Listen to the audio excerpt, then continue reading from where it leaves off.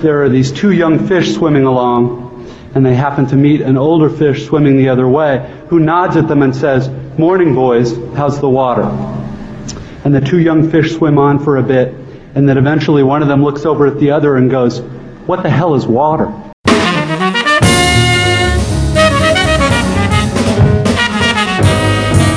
I'm Don Hall, and this is the Peculiar Journeys Podcast.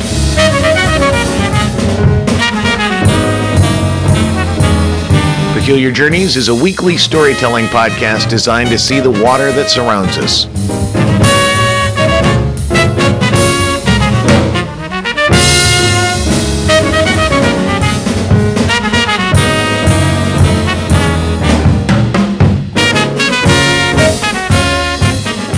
As 1999 set upon the newly minted WNEP Theater 2.0, the many strains of creation started to flourish. With our roots firmly begun in improvisation and group writing, Jen really started cooking. During the production and rehearsals of Burdick, ideas for what was next flowed like rum, and we were all continually drunk on possibility and artistic promise. Well, what came to fruition in 1999 were two of my favorite shows in that decade. I directed both of them, and the results were mixed, but set the stage for when just a year later we would sign a lease on our own little tiny clubhouse in Boys Town. We would spend a few years creating more non-stop insanity than almost any theater company I can think of this side of the Wooster Group. All right, so while the various writing sessions began, I decided to reprise the form I used in Motherless Stage Horrors. And if you've listened to that episode, you'll remember that. Free-form improvisation with silent scenes set to music as segues. In an effort to avoid repeating the previous show, I decided to cast a man and a woman. And the first version received like a lot of commentary about the juvenile nature of the scene work, although Bill Cott and Jay Succo managed to create some amazingly smart moments in between the poop and dick jokes.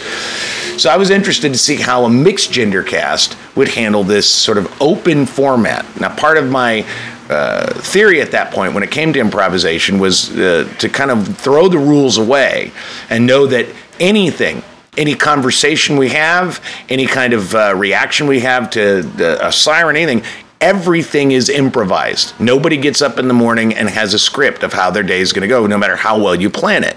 So my idea was to put as a theatrical experience pure improvisation and kind of punk rock, because I wanted it to be real dark. My sort of uber motive, my whatever you want to call it, my main theme, and I told the two cast members this, was that what I wanted them to explore was the idea that, and the example I used was a priest can be a pillar of the community for 25 years, can counsel people, can build this credit card of amazingly good will and good works in his life, but then he fucks one kid and it all gets thrown away. And is that fair? How does that play out? Just kind of explore that idea in the characters that they choose. So I cast Jen, and I cast a wild card improviser we both knew from Comedy Sports, Matt Kay. Now, while Jen approached improvising from an actor's point of view, as sort of very grounded characters and a solid subtext for things, Kay was kind of from the shock them into laughing school of thought. It was kind of like an arranged marriage for the two of them, and learning to meld their very different styles was the task, and actually, I think, part of the success of the show. I immediately caught on to a genuine sense of competition between the two. Matt had a tendency to prejudge Jen's work as too slow, and that just pissed Jen off to no end. So in the rehearsal process, I emphasized a lot of this antipathy and distrust to create an atmosphere of constant one-upmanship. Our theme, like I said, was the darkest natures of humanity. And so the process was as close to the pain game that I made Bill Cott and Jay Succo do, but never did again because Succo was so good at it. So it was as close as I was willing to introduce, and it was really volatile between the two of them on our best days. Part of their warm-up sometimes would be to do the slap fight, where you have your hands on someone else's hands and they go over and try to slap them, and that would piss them off. They would just a lot of that energy. Sometimes I'd send them to go play video games, and anything that I could do that created this sense of competition seemed to work for them. Now, the opening of the show was a pre-recorded poem by Kay, and it was entitled "My Grandma's a Fat Whore in Jersey." That's the title. And then it was followed by 6 minutes of both actors destroying chairs, throwing toilet paper, screaming, running around, and basically scaring the shit out of the audience, underscored by Rage Against the Machine. Okay, so then the show, and then they would do their scenes, they would do their free-form improv for 12 minutes, and then a musical segue. They do the form. The show ended with them both standing center stage, staring down at the audience in complete silence, waiting for the crowd then to perform by either walking out or staring back or talking or demanding something more. The idea was, we just performed for you for an hour, now it's your turn. One night, the stare lasted for 12 minutes. We opened at 10:30 p.m. on Fridays and Saturdays at the Bailiwick Studio. The immediate feedback from improvisers in the audience, and these are people that I trusted for years, was that they just simply didn't believe the show was improvised, that it had to be scripted. Their improv was so fucking tight that it seemed like they had written everything out. Their callbacks were clean, the characters were interesting, and it was dark. We received unbelievably positive press, one reviewer calling it, quote, tremendously brave theater, unquote, and New City listing it as one of the top 5 shows in 1999, along with one from Steppenwolf and one from Goodman. As we continued the run at the Bailiwick, the Annoyance, and then eventually at the WNEP space we leased in the summer of 2000, the show evolved, and it just pretty much rocked audiences consistently. Some of the specific memories that I have, we were late nights at the Bailiwick when he opened. Okay, it was a long black box space, and it meant we performed on whatever set was there for us because it was late night. Now, in the early part of the run, the setup was ideal. It was just a long, bare black box. It was all it was. Well, mid-run, I get a call from David Zack. Hey, Don, just want to let you know that there's going to be a new set this weekend, just so you know, so you're prepared for it. I said, yeah, well, how's different it's going to be? He says, well, as far as I know, there'll be a staircase and a bed as well as some flats upstage. The audience seating has been shifted 90 degrees, so now it was a wide stage instead of a long stage. So it really didn't sound that difficult to navigate. So I actually just trusted that he knew what he was talking about, and I didn't bother to inquire any further. So we show up to do the show, and David was right. There was a staircase, bed, flats, and a permanent 5-foot statue of the Virgin Mary bolted to center stage, and 3 tons of sand on the floor. I mean, literally 3 tons of sand. Well, Matt went ballistic. I mean, I was flabbergasted. I mean, they were furious, and this was one of those director things where they were so pissed off. I went into immediate, let's fix it. We can't do anything about it. We've got fucking 3 tons of sand and Virgin Mary sitting in the middle of our stage, and what do we do with this? So I'm trying to think about that. Matt and Jen were fucking flipping out mad, and I realized that unless I was mad, you know, the fact that I wasn't mad, that I was just working on the problem, meant that they had to be mad. So I started throwing a fit and threw a chair and, you know, all this kind of stuff. That calmed them down. Then they're literally, Jen and Matt are going, Don, calm down. And that put in there. But I told Kim and Jen to find as many ways in that opening night, the night that we did it on that set for the first time, to find as many ways as he could to violate that statue during the show. Fuck her in the mouth, fuck her in the ass, whatever it is. And that they should perform in their bare feet. Matt humped Virgin Mary, stuck his crotch in her face, wiped his naked ass on her, as well as a bunch of other things. And it was an amazing show. Okay, one night, a group of high school students coming in to see the show after a homecoming dance were privy to the night when both Jen and Matt, in the context of a scene about a xylophone player being instructed to strip down to better play the instrument, both ended up stripping naked. That was the last scene of the show, so they had the stare down. And it was so funny to me that they were standing there kind of hiding their bits. Jen had her hands over her tits and her crotch, and Matt was kind of covering his balls. That made me laugh so hard that these high school students were they were just stunned. They had no idea what to think. So I just I left the lights on for about 3 minutes as I just giggled at these girls in pastel dresses and boys in tuxedos and their just stunned reaction. When we moved it to the Annoyance, at one point they did an extended scene in the bathrooms and just yelled out their dialogue.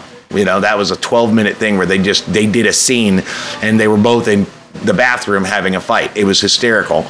Also, at the Annoyance, they did a scene about two lit cigarette jugglers and juggled lit cigarettes over the heads of about 25 audience members.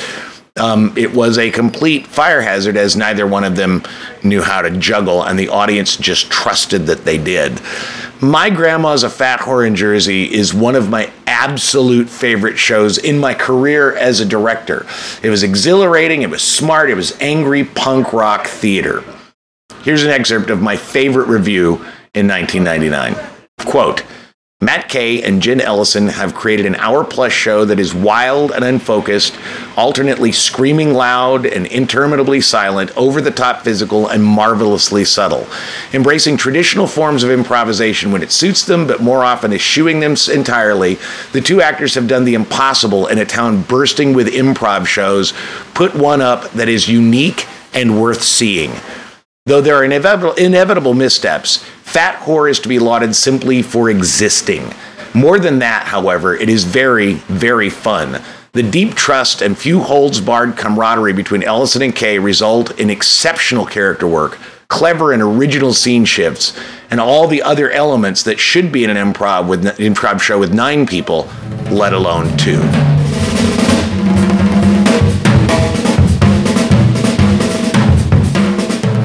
So during all this time, and after nearly a year of writing, Jen, Seth, and I were confident that our end-of-the-world piece called Apocalypse, subtitled The Christians Were Right, was ready.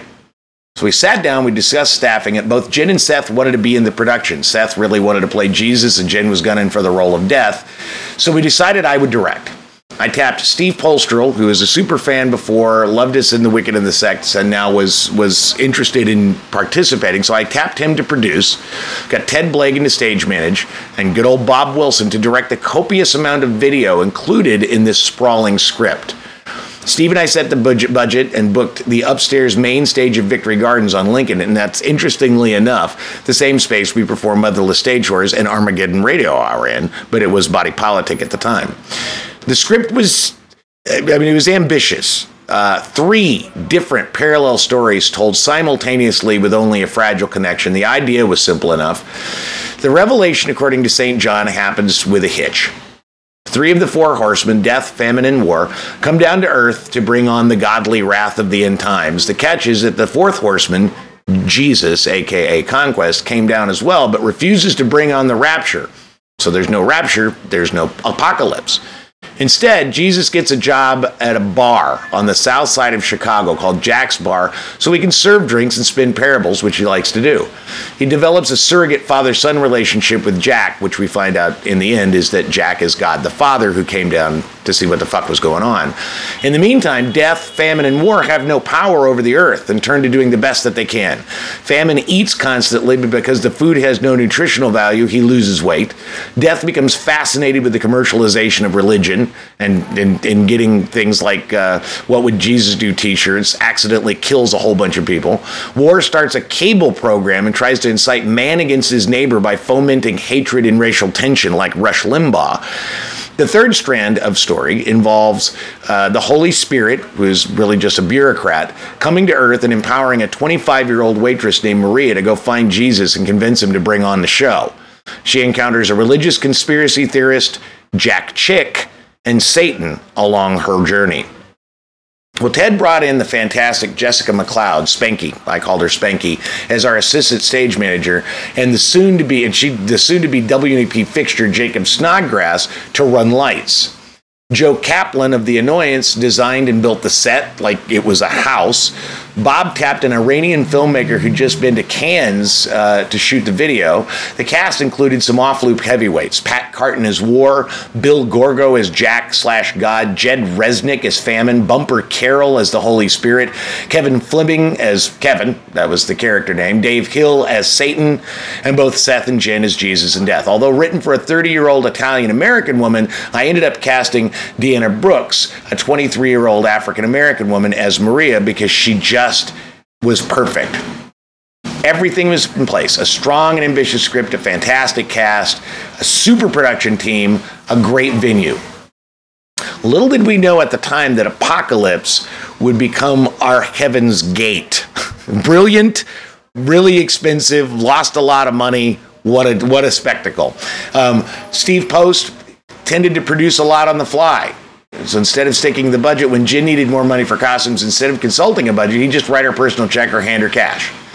Kaplan's set went from a budgeted $1,250 to a whopping $8,000 and included a total of 37 television sets with 25 of them working and connected to 5 VCRs backstage, 3 full stages on top of the floor level stage, and a full-size bar that he built from scratch. While we're loading in all of the wood that Kaplan used for the set, which was a lot of fucking wood, Kathleen Carr, who was our associate producer, had nearly a 1-ton pallet of plywood squash her into a semi-lotus position and fracture her pelvis in the process. We actually we had the truck filled with all the stuff. She and Ted were in the back. It crushed her. And so instead of going to the Victory Gardens with all of our stuff, I drove straight to the hospital so they could pull her out of the truck with all the wood so they could take care of her. She fractured her pelvis. That's how we did it. And for a few years after that, her email was broken pelvis at, I think, Hotmail. Well, it turned out, another thing, that Bob's Iranian filmmaker had literally only been to Cannes, but had never had a film shown there, as he had told us. He had said that he was a Cannes filmmaker. He was not. He was a filmmaker, and he had been to Cannes. So Bob had some trouble, and he had some trouble shooting the video scenes, and they were all scenes of death, war, and famine out and about in Chicago doing their thing. And the results were so bad that when I received the edited copies 1 week before opening, I almost cried. They were just sucky. So I ended up rewriting a third of them so we could do them live, and then sucked it up for the rest, because otherwise, how do I explain 25 working televisions with nothing to show on them? The huge cast, and it was a big cast, had a lot of downtime backstage and factioned off into splinter groups within the ensemble. The women, the improvisers, the actors, and the smokers. There was so much acrimony during the run between these factions. At one point, Ted and Steve got into a screaming match that could be heard in the studio theater next to us during their show, which was already like a Sam Shepard huge scream fest that constantly rattled the cast backstage. They were so loud. There was just a lot of anger in this cast. One person that was never involved, one of the nicest guys you'd ever meet in your life, Keith Whipple. And I want to talk about commitment to a character. Jesus Christ, this guy was awesome. I cast him as a street preacher he would go out and preach the revelation of the revelation according to St. John outside of the theater for 30 minutes before the show. As people were walking by, he would be on the street with a bullhorn, like a battery operated megaphone and a Bible, preaching the end of the world out on the street in front of the theater as people were either just passing by or coming in. And then he would crash the very first scene where they would start the scene and he would just run on. So everybody had seen him outside being the crazy guy. Now the crazy guy crashes the scene so he could explain the biblical text to the audience that didn't really know anything about the revelation according to St. John. During the run, this motherfucker had his Bible forcibly stolen from him at one point. Eggs were thrown at him. Physical violence was threatened to him. And then the surrounding neighbors created a petition sent to the alderman to have him arrested. That guy never flagged. He busted his ass. Keith Whipple, absolutely one of those guys that you go to every time. When it rained, and this is how the stage was, the rain would pour on stage through a central skylight that had been blacked out during the show and gush down both on the stage and on down the backstage wall like a waterfall. And that was where we had all our fucking VCRs. So it basically threatened to electrocute Spanky as she tried to cue the VCRs while keeping them dry at the same time with towels and towels and towels. This happened at least 4 times during the run. On the final weekend, both Bumper Carroll and Deanna Brooks received offers to do other work and left the production. So I went on as the Holy Spirit with 2 days warning. Spanky, who is as you recall, our assistant stage manager, went on as Maria and did the huge role off book without a single pickup rehearsal. It had its moments of nightmarish glory. On the other hand, Pat Carton was absolutely carnal in his portrayal of war. With a bright red suit and a pair of prosthetic upper incisors that we had a woman from Steppenwolf make, he was scarier than shit and tore into the role with the fervor of a madman. Bill Gorgo was exactly who you'd want God to be like in person, and he brought this sense of calm and gravity to every scene he was in. Both Seth Fisher and Jen Ellison were dead on awesome, and in spite of the cast morale, the general level of performance was pretty damn good. And Dave Hill, I don't know if he's listening, but Dave Hill is actually the fucking devil. He is the devil. Well, the reviews were on the hate it or love it side. I mean, they were so mixed. On one hand, on the hate side, Chris Jones of the Chicago Tribune disliked it so much that he panned it initially, and then later on, he put it on a list as one of the 2 worst shows in Chicago in 1999. On the other hand, Kim Wilson of the Chicago Reader gave us a rave quote that absolutely made my ear. Here's the review. Quote, "With only 50-odd shopping days before the end of the millennium, it was inevitable that the 4 horsemen would find their way on stage. Fortunately, they've arrived courtesy of WNEP's tremendously gifted Jen Ellison, Seth Fisher, and Don Hall. In their satiric version of the end of the world, Jesus comes down not to launch Armageddon, but to rebel against it, taking a job as a bartender. Among those sent to find him are the other 3 horsemen. Jesus is the first, war, famine, and death complete the foursome, and a waitress. In their quest, the 3 horsemen leave ominous imprints, most notably War, Pat Carton, in the form of a red-suited, big-toothed Tony Robbins-style huckster who starts by preaching self-empowerment and ends up delivering a vicious tirade against the whole fat, naive, TV, brain-dead, overpopulated human race. WDP's work is solidly rooted in improvisation, arguably the most direct route to fresh insights and authentic dialogue. But where less mature playwrights present their impromptu material in its raw form, often resulting in disconnected thoughts held together by cheap gags, this group demonstrates a rare talent for shaping spontaneous sparks of truth into palpable, fluid, provocative drama. And this is my favorite quote. "People who believe in the power of theater to shape minds and societies should flock to this visionary fable. Those seeking escapist entertainment, beware. This ain't no Jesus Christ superstar." I love that review. I love that quote. I loved that show, despite all of the nonsense.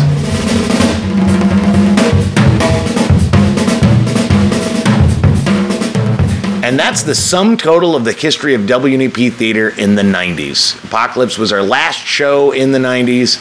Going back, I gotta tell you, going back and reliving all of these moments has broadened my appreciation for every one of the people involved. I'm really more proud of the things we created together than I thought I would be. And isn't it always a little bit like that as time passes? You either hold on to the bitterness of why things faded and exploded, or you forget why you were there in the first place. But if you really take a good look, you realize that the work speaks for itself. Whatever fights, whether acrimony, whatever bullshit went on, the work holds up, and that was really nice. Without WNEP Theater, there are couples who would have never come together, and thus kids never born. There would be careers that would never have blossomed out of those experiences, and longtime friendships never fostered. And there would never have been such awesome, insane, brilliant shows like the Armageddon Radio Hour, The Mysteries of Harris Burdick, Metalloony and the Amazing Science of the Mind Review, My Grandma's a Fat Whore in Jersey, or Apocalypse. I'm pretty certain I'll do the next 10 years soon enough, but I'm going to take the back seat on Reminiscence and see if I can get the other players to tell the stories of WDP in the aughts, in the 2000s. Some may be interested, and others may still harbor that bitterness, but if I can manage it, I think it'll be a pretty great ride.